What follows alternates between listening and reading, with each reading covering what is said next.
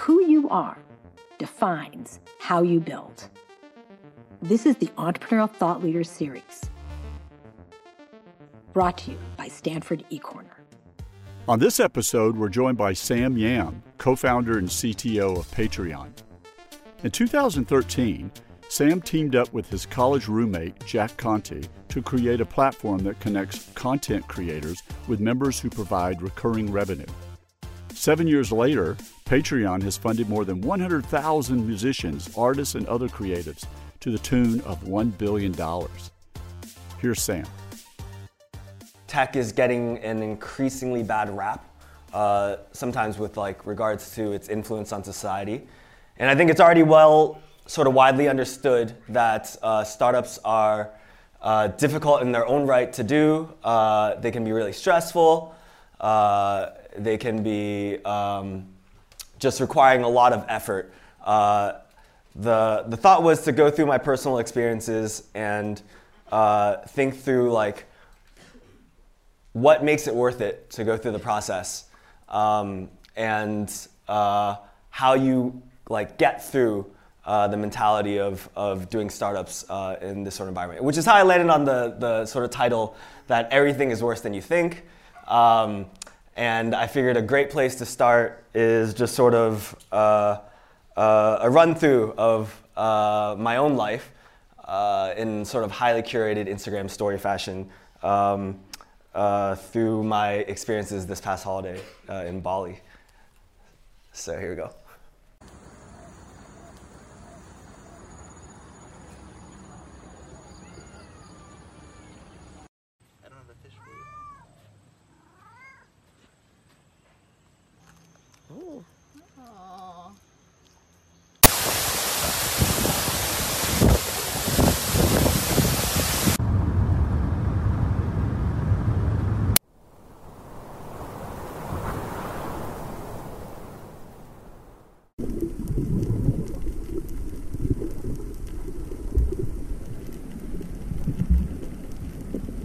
Okay, cool. So I think that's pretty cool.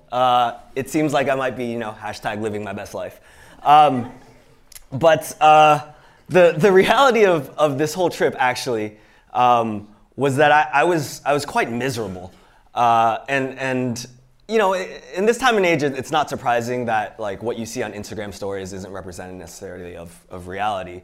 And maybe we're just filling out a bunch of fake news everywhere. But the truth of what I was experiencing through this trip was very early on, I ended up with food poisoning. And then right after that, when I was chasing waterfalls, as you saw, I got a cut when I slipped on some rocks, and then I got infected. And I don't know if it was related to that, but right afterwards, I got severely ill with either some flu or virus or disease, and it just put me out the rest of the trip. And so it turns out my most memorable sort of experience through this whole trip was none of these clips. And this is seared in my mind, actually, this experience. It was actually when early on, I was on a car ride trip, which was about 2 hours, back to the villa where the group of us were staying. And I remember I was already not feeling well at the beginning of this trip, so all day I'd been drinking mainly these tropical jungle juices and tonics. And then about 10 minutes into this journey, I just threw up everything in my stomach right in front of me in the car. And I so distinctly remember in between the heaves, I was just crying. And I had my friend beside me and the driver, and we had to all get back to this destination still 2 hours away, because that's where we all were. And I just remember sitting there in the pool of my own vomit, questioning my life decisions, and just realizing that we still had to go the rest of the way through this 2 hours. And that was how I kicked off my trip to Bali. And I just remember through the rest of my journey, I was just as I mentioned before, miserable. There's a lot of mosquitoes in Bali. That's fine, it's like nature. When I got the infection, I wasn't sure whether it was because after I got cut in the waterfall, there was like a local lady who cut my Band-Aid with this personal scythe that she just happened to have at hand, or whether it was like the dirty waterfall water. But I never figured that out. It didn't really matter. To top it all off, I got to just sort of freak out over this rat I discovered in my room. That here, I just wanted to show this. Sees me. Oh, he's coming. He's coming for me. No, he's running back, but he can't escape. How did he get in here? Oh, because he can't escape because there's nowhere. Where's he gonna go? I've cornered him and he knows it. Oh God. Okay, so I'm just deliriously talking to myself. Really, obviously not in control of the situation. And why am I sharing all this?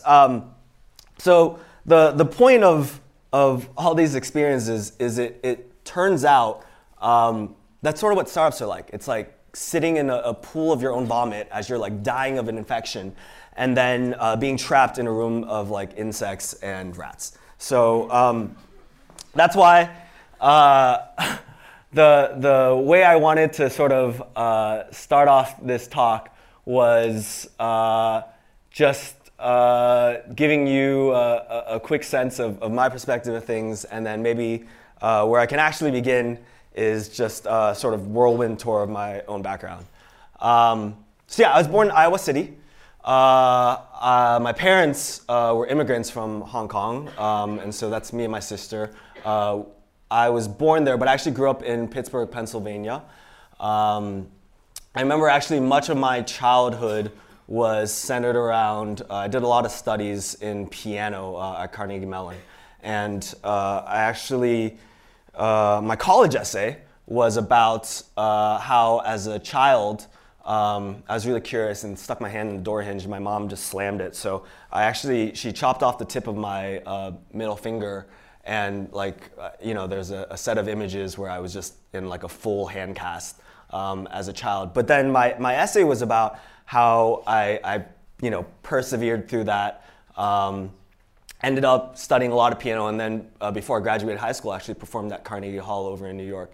And that was really exciting to me, except what I realized afterwards is that in order to have a career in something that you're passionate about in the arts, you either have to be the best at it, at least this was, in my mind at the time, or otherwise there weren't really too many paths to success there.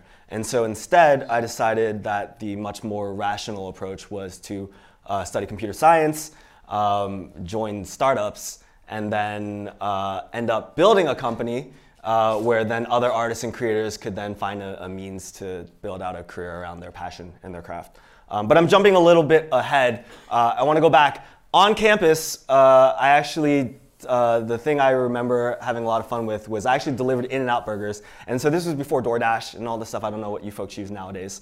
But this is an article from 2006 in the Stanford Daily, which sort of dates me. But basically talking about how I created a website, people on campus were ordering In-N-Out burgers, and then I would come through in my Honda and just hand deliver burgers. So, a lot of hustle. After I graduated, I worked at two startups that you probably haven't heard of. One was called Ning, the other called Looped. You may have heard of the people that started these companies. Mark Andreessen started Ning. He now runs, of course, the VC firm Andreessen Horowitz, and he was also founder of Netscape. And then Looped, at the time, Sam Altman had dropped out of Stanford. He later went on to run Y Combinator, and now he's currently running OpenAI. And so as a quick aside, one of the things I've certainly found out about Silicon Valley is that the network is quite small, and you end up running into the same people over and over again in the industry. And because of that, it's really important to sort of foster great relationships. I mean, because it's just a good human thing to do, but then also because you never really know like where everyone's going to go in their career and what they're going to develop. Going back to the case of Mark and Sam, Mark ended up writing my recommendation for the co-term program over here at Stanford, so that was really helpful. And then Sam has been really instrumental in my career, both as an investor in companies I've done, but then also in helping me out get a role in Y Combinator when he was running it. So I think it's just really important to care deeply about the community around you and the people that both you can help support and then they can help support you. Okay, then I started a company you definitely haven't heard about called AdWorld. Still recovering from the Bali stuff. And that was acquired by a company called AdMob, and then they in turn were acquired by Google. So I went through that whole process, came back afterwards to here at Stanford and the StartX, great program run by great people actually, and still being run now, where I was an entrepreneur in residence, worked on a few companies here, and then reconnected with my as we noted earlier, my freshman year roommate, Jack, started the company Patreon. Patreon, I imagine there are a lot of folks not familiar with us, is actually quite a cool company. This is Amanda Palmer. She's a sort of kick-ass musician. We help sort of creatives, artists, get direct funding and financing from their community. And so these artists can ultimately build a career focus on what they're passionate about. And in return, the community gets access to the artist. They get to develop a connection with a sense of intimacy, or they get access to exclusive behind-the-scenes content and learn more about the artist. Okay, I want to get back to the original topic.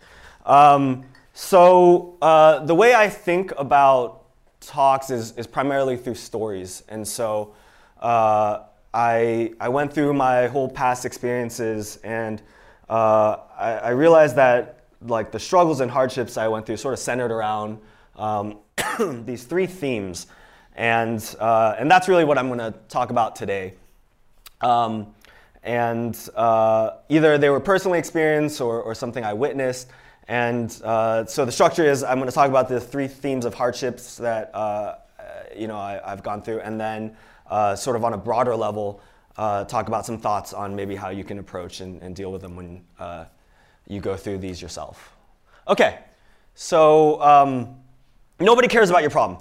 This actually, I think, is surprising to most people. Like in some sense, I think people expect that they have to sell, and there's a lot of common knowledge out there around how you want to find your first users, be really passionate about your problem.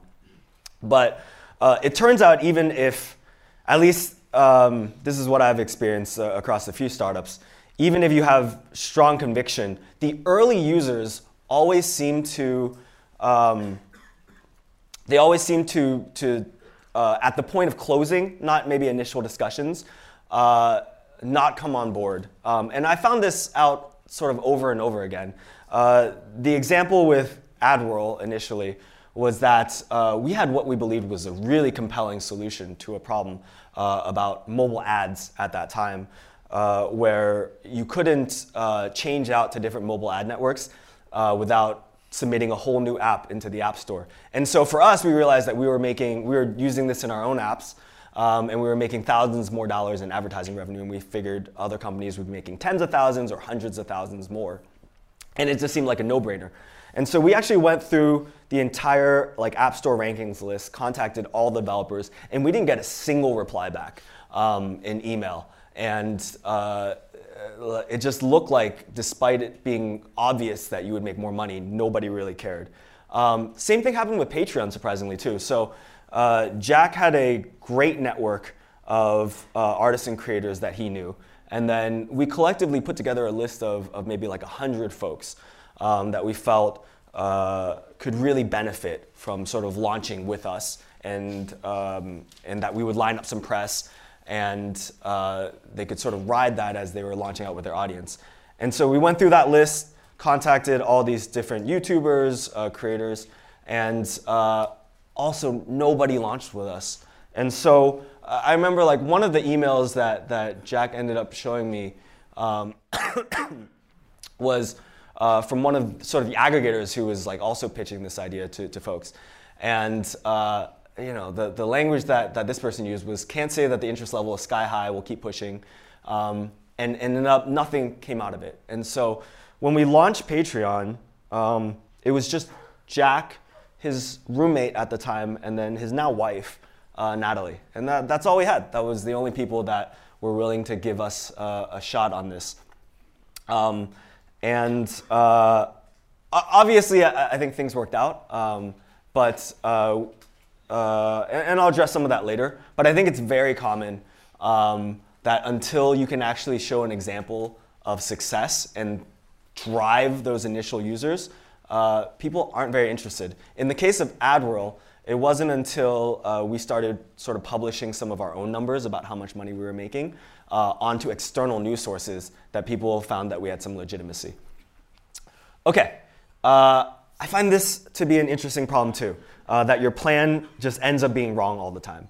And the example I use from Patreon is that we were really sure that the way that would make us unique as a platform is that we would allow artists, because we believe that new influencers nowadays weren't sort of locked into this album release cycle, and so they would release content whenever it made sense for them. So we were convinced and had really strong conviction that what needed to exist on this platform is the ability to only charge when you've released a new song, a new album, a new piece of art.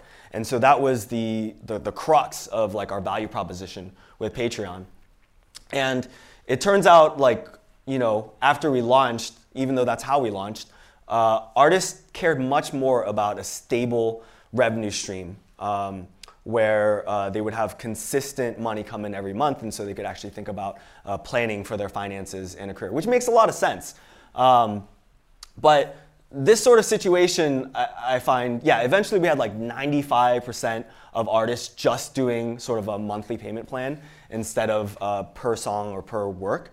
And I found in just talking to a lot of different folks that this seems to always happen too. So I was back in, I don't know what this was, 2010, I guess, working at this incubator called Dogpatch Labs.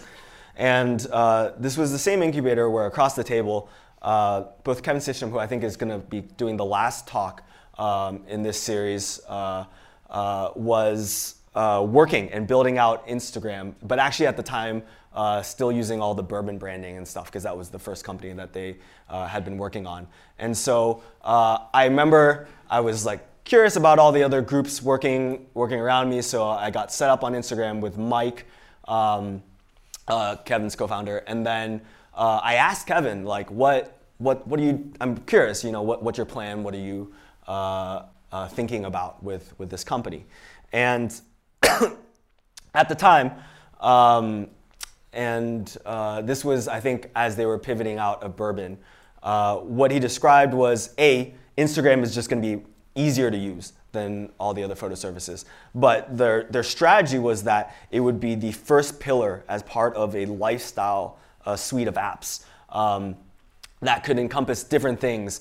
And so, you know, this one was about sharing images, your life. They could have a location-oriented one down the road. And it turns out that Instagram was compelling enough where none of that other planning had to materialize at all for them. And then they went on from there. Same thing happened with, similar thing where early on I had met Ben Silverman, who is the founder of Pinterest, and we were doing a few strategy sessions, because this was before he had launched Pinterest, on just things that we were building. We were both trying to come up with startup things at that time. And the original demo that he showed me that prior to Pinterest was actually a mobile app that allowed you to sort of group different fashion together and then eventually like purchase different clothes and things like that. And so Ben is an amazing strategic thinker based on the experience of my conversations with him in the past. But the point of all this is, like, I think you just get going. If you allow every single time that you're proven wrong on the planning that you have laid out, you're almost guaranteed to run into this. And so if you can develop the mentality that it's not a big deal and that you have conviction on some core principle of what you're working on, it's okay for your plan to be absolutely wrong. It also helps in these cases that I think the folks found success afterwards. But even in the case where you have to pivot or do something different, I think just being comfortable with the fact that more likely than not you can't anticipate like the mentality of groups of people is what everyone ends up facing, regardless of how successful they are down the road.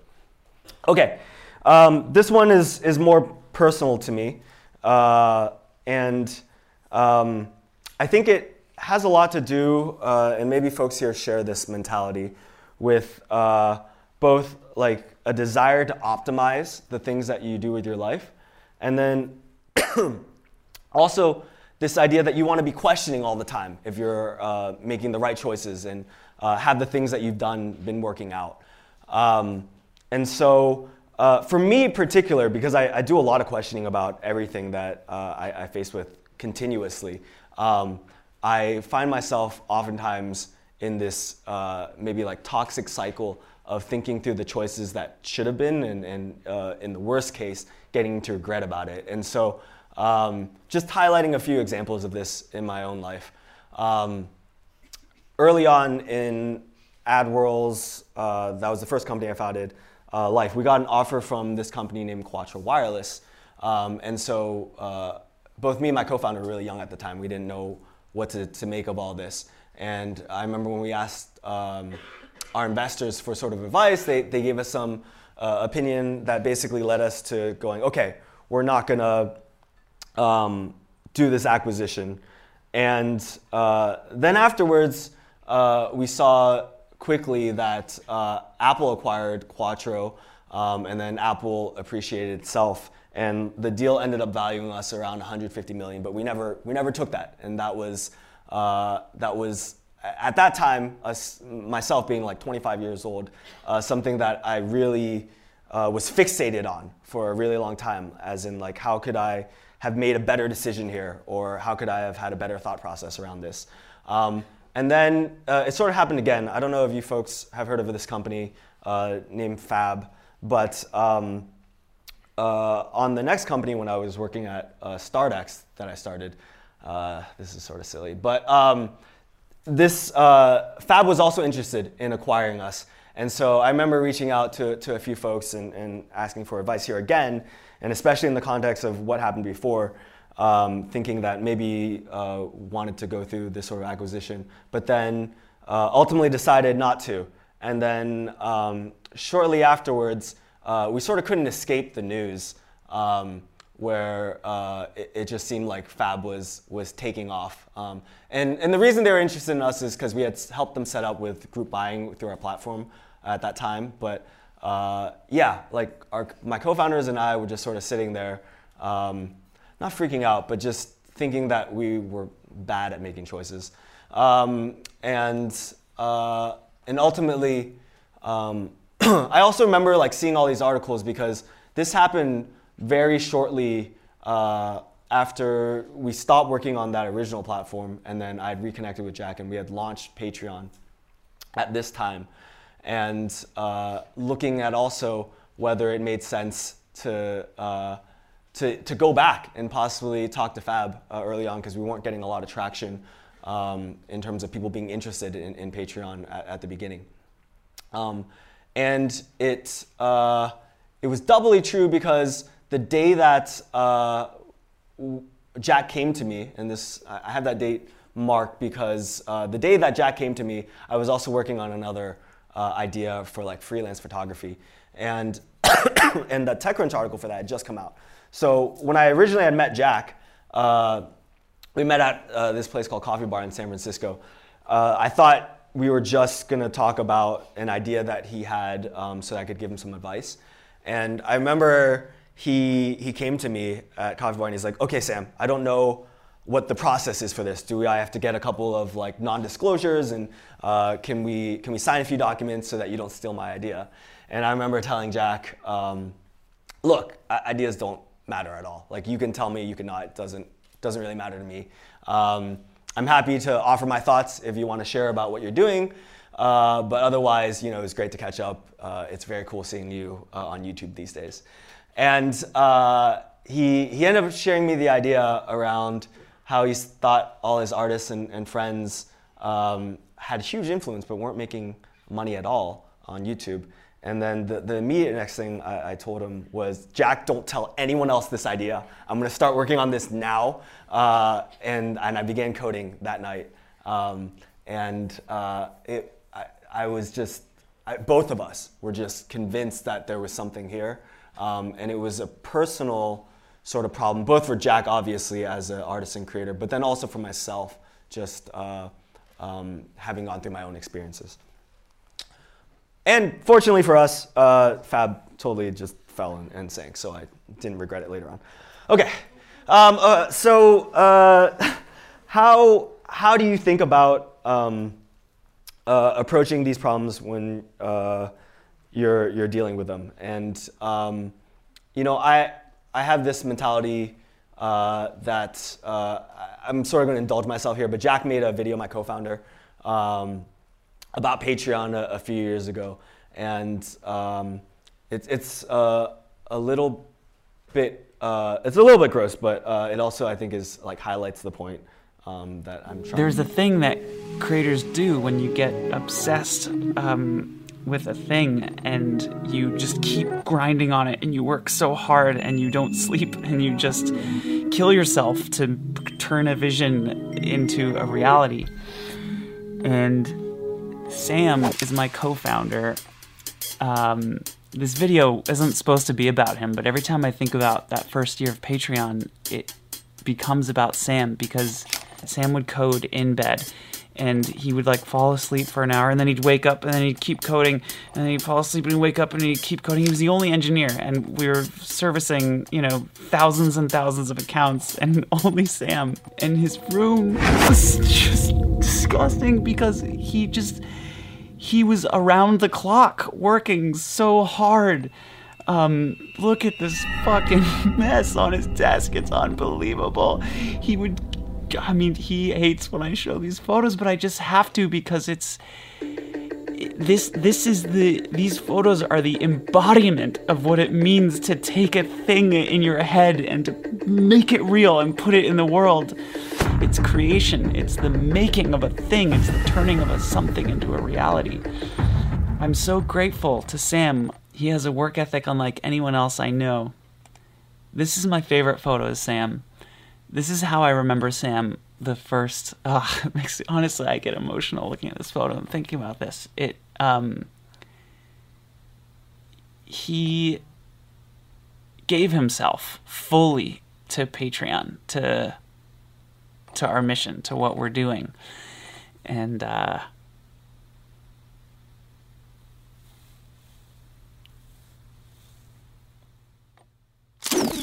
okay, so before I totally turn on the waterworks on camera here.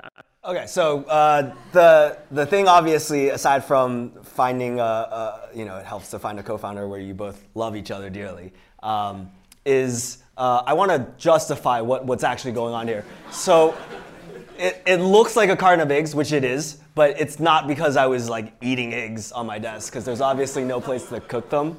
So I think I was using it sort of poorly as like the overfilled trash, and it didn't work out. The point more here that I'm trying to make is to find the thing that you can be obsessive about, to the point, and this is obviously the wrong, like, this is unhealthy, but like to the point where the other things get phased out in your mind and they don't matter, right? And so when you're dealing with things like regretting other decisions that you made, or that your plan isn't working out, or that just nobody cares about what you're doing, if you yourself are convicted and you feel that you care deeply about your problem and it's the only thing you can focus on, then also your personal hygiene, but beyond that, like, you can get through most of the issues, which doesn't guarantee success, but at least you know that you're working on something that you feel is worthy of your time. And so I find that this notion of like phasing everything out and just being like laser focused on the thing that you care about is actually quite sort of almost ubiquitous. Like there's this language is used very consistently among other successful companies. So like Patrick Collison of Stripe has this tweet where he describes creating Stripe required obsessive intensity. And then he notes that maybe better founders could have worked, smarter instead of harder. But at least for Stripe, they just had to work that hard. And I like Paul Graham, who started Y Combinator's response to this too, that effectively the implication is that in every case, startups just require an immense amount of intensity. He describes it as the way what he means that by better founders is that it's an empty set of folks, and that just everyone is going to need to work that hard. And I actually found the best example, or at least the example that resonated the most with me here, came up during a discussion with a friend of mine on this Bali trip too. And it had to do with this friend of mine worked at a hedge fund called Bridgewater Associates, and it's the number one largest hedge fund in the world, but it's also really famous for the founder, Ray Dalio, who has this book called Principles, just instilling this uniquely intense culture, which most likely isn't for every company, but a few tenets of that culture are primarily around this notion of extreme transparency and candidness in feedback to improve everyone within the organization. And so meetings where you have like 3 people discuss a topic are recorded, broadcast out to the rest of the organization, and then in real time people provide feedback and criticize you on points that you make. And so you get to see this sort of matrix of feedback continuously on your performance at all times within this organization. And so the founder, Ray Dalio, he condensed a lot of these principles and then wrote out this book, which became like a #1 New York Times bestseller a few years ago. But the story that my friend shared when he was working at Bridgewater Associates came from recently, where he was noting that Ray Dalio was in a meeting room, and he was really upset that the whiteboard happened to be, in his mind, a few inches positioned too low. And it became such a systematic failure of how this decision was made in the organization that he started asking around and just driving up and seeing how this decision was made. And the understanding was actually eventually through this process, a group of folks were actually let go from the organization. And we debated this, me and my friend, for a bit to say, like, what is this a good thing to like be focused on something ultimately in maybe both our minds was quite trivial, and also why, right? Like Ray Dalio is he's 70 years old. He's many times over like a billionaire. Like just chill out and go relax and enjoy the rest of your life. Why be so fixated on this meaningless point? And beyond that too, my friend was telling me how he would read every single like new associate's papers in the company, and if it was not up to par, he would chew that person out in front of the whole company and organization. And so we debated this for a little while, and where we landed on that, I think at least this concept connected with me for why this matters at all to Ray still, given where he is in life, is that in his mind, like Bridgewater Associates is his like Picasso. And if you're pedantic, you're saying, well, Picasso is the person, and it's actually the art piece, and so good for you. But where we landed on was that the reason why Ray cares so much is this is his life's work. And he's going to be fixated on every single point that matters for him in an obsessive manner until he's done.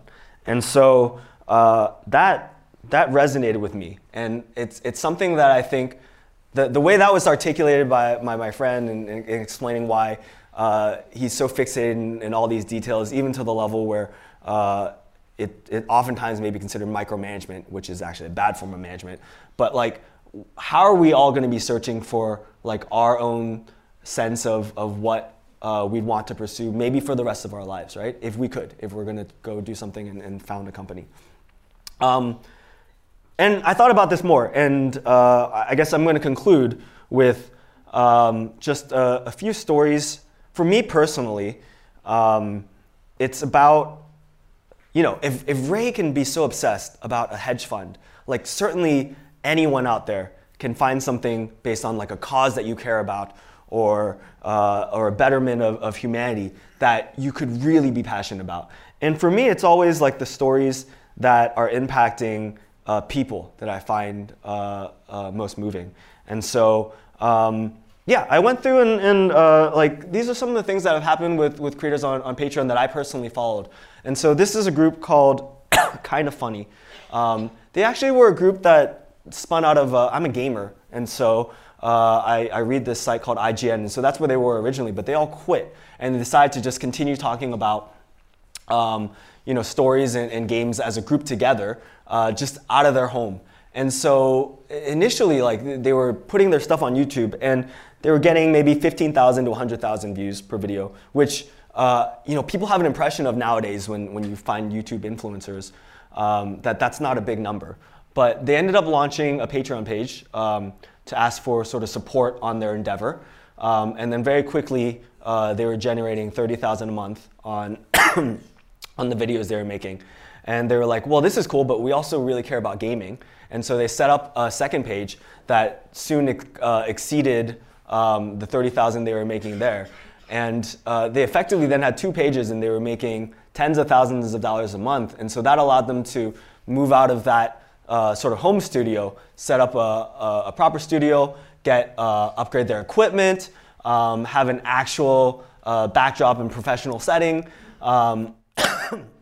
hire other folks to help them on their on the content that they're making, and then ultimately really just grow out their business. And I thought that was so cool, watching this group jump out because they cared deeply about the work they were doing from IGN, where I followed them originally, and be able to rebuild back up their company. So I thought that was awesome. Okay, another group that actually, it's a single individual, a guy named Brandon Stanton. If you ever seen some of these images, are Humans of New York. And I love what Brandon sort of does, because he just takes images of people originally in New York, and then sort of just like writes out their story, right? Like one snippet of it. And I think it builds a lot of empathy, and you just get to develop a lot of perspective about other people's lives. And I think it touches on a lot of things that are highly relevant and problems that people are dealing with in time and age. This one resonated with me in particular. It's about anxiety. And so this individual talks about how he almost like bullied this girl in high school who always talked about anxiety because it looked like nothing to him. But then, recently when his father died, he's been dealing with his personal anxiety and realized that anxiety to him was not about nothing. It's the indescribable fear of nothing, is the way he talks about it.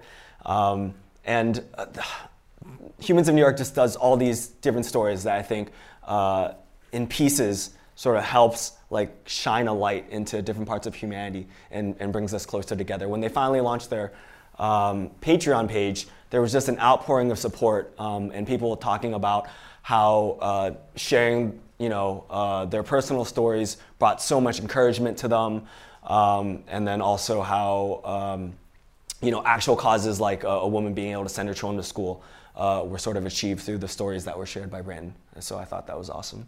And then finally, one of the, I find Simone Gertz is another YouTuber. She makes this channel called Shitty Robots. I'll do a quick, 30 seconds here. My name is Simone, and I always struggle with introducing what I do because it's a little bit, it's gnarly, but I'm an inventor and YouTuber. My videos are shitty robots. Hopefully they're fun. I mean, it's some sort of robot comedy. Sometimes I just take a step outside of everything and I'm like, this is really bizarre that I build useless machines and have somehow turned this into a job and into a career. But I do like thinking, like, when I pay for a coffee, I'm like, shitty robots paid for that. So Simone is awesome, right? She recently did like the thing where she converted Tesla into a truck before the actual Tesla truck.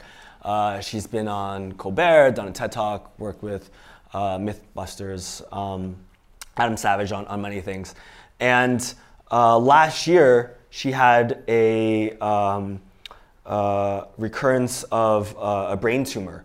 And so in particular, she shared a video at that time when it came back where she described, despite all the uncertainties and the difficulties she was facing in sort of her own life and going through this, the two stable certainties in her life were both her community of patrons and her mother.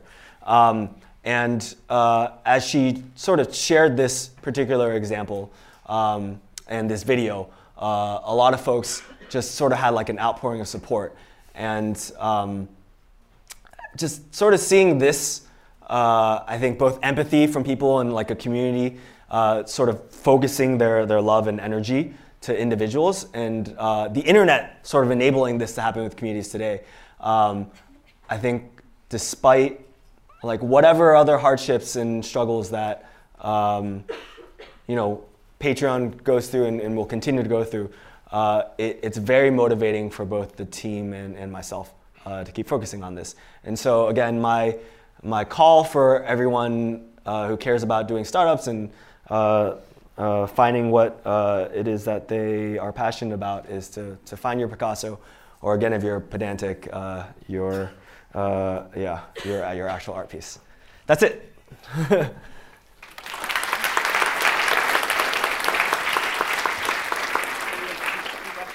Two questions. Okay. Thanks for taking the time to come here. And the question is about the future of Patreon.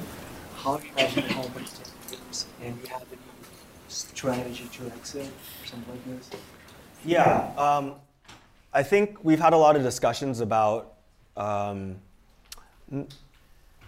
exit per se too, because what's been important for us is that in order to serve creators, we want to be able to remain independent in our decision making. And so we've been really strategic both in the partners and investors that we brought on for how we raise our money, and also into whether we would sell the company we'll sell Patreon to another company.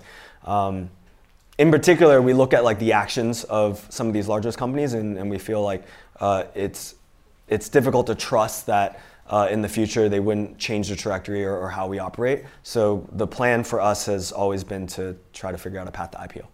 Yeah, and the way that we get there has been working deeply with investors at looking at comparable metrics and just figuring out what we need to do in order to make it there. Yeah. One more? Yeah. So like your last piece of advice was kind of like to find your Picasso. In general, like through life, there are always so many different fields where like you're exploring, you might be learning. For example, you were like playing piano as a child kind of before you went into like computer science. I guess I'm just interested in hearing your insight on like, in terms of like navigating so many different fields and just really keeping your mind open and learning as much as possible. How do you go about finding that one that ends up being that like passion or like Picasso, over time, especially if you're like starting at a younger age? Yeah, no, right. How can I repeat that question?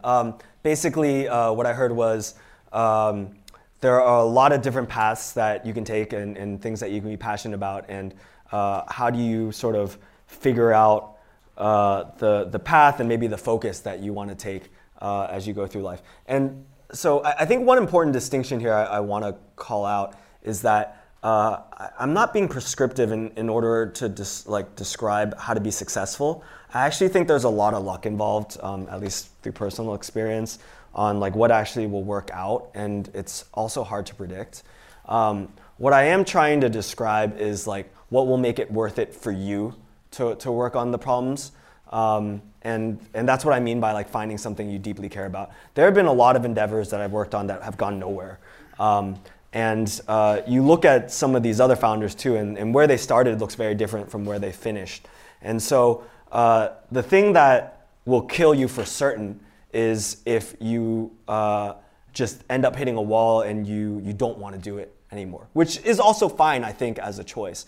But like ultimately, if you're going to be exerting this much effort on something that has a high likelihood of not working out, I think the only way you get through it is if you have deep conviction and you're passionate about it. And so then directly to your question, like as you're exploring lots of different branches and whatnot, what I found is it doesn't really matter like where your journey takes you.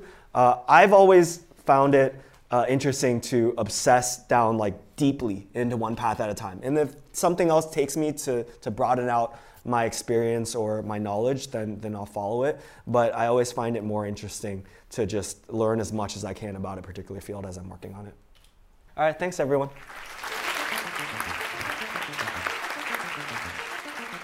The Entrepreneurial Thought Leader Series is a Stanford eCorner original production. The stories and lessons on Stanford eCorner are designed to help you find the courage and clarity to see and seize opportunities. Stanford eCorner is led by the Stanford Technology Ventures Program and Stanford's Department of Management Science and Engineering. To learn more, please visit us at ecorner.stanford.edu.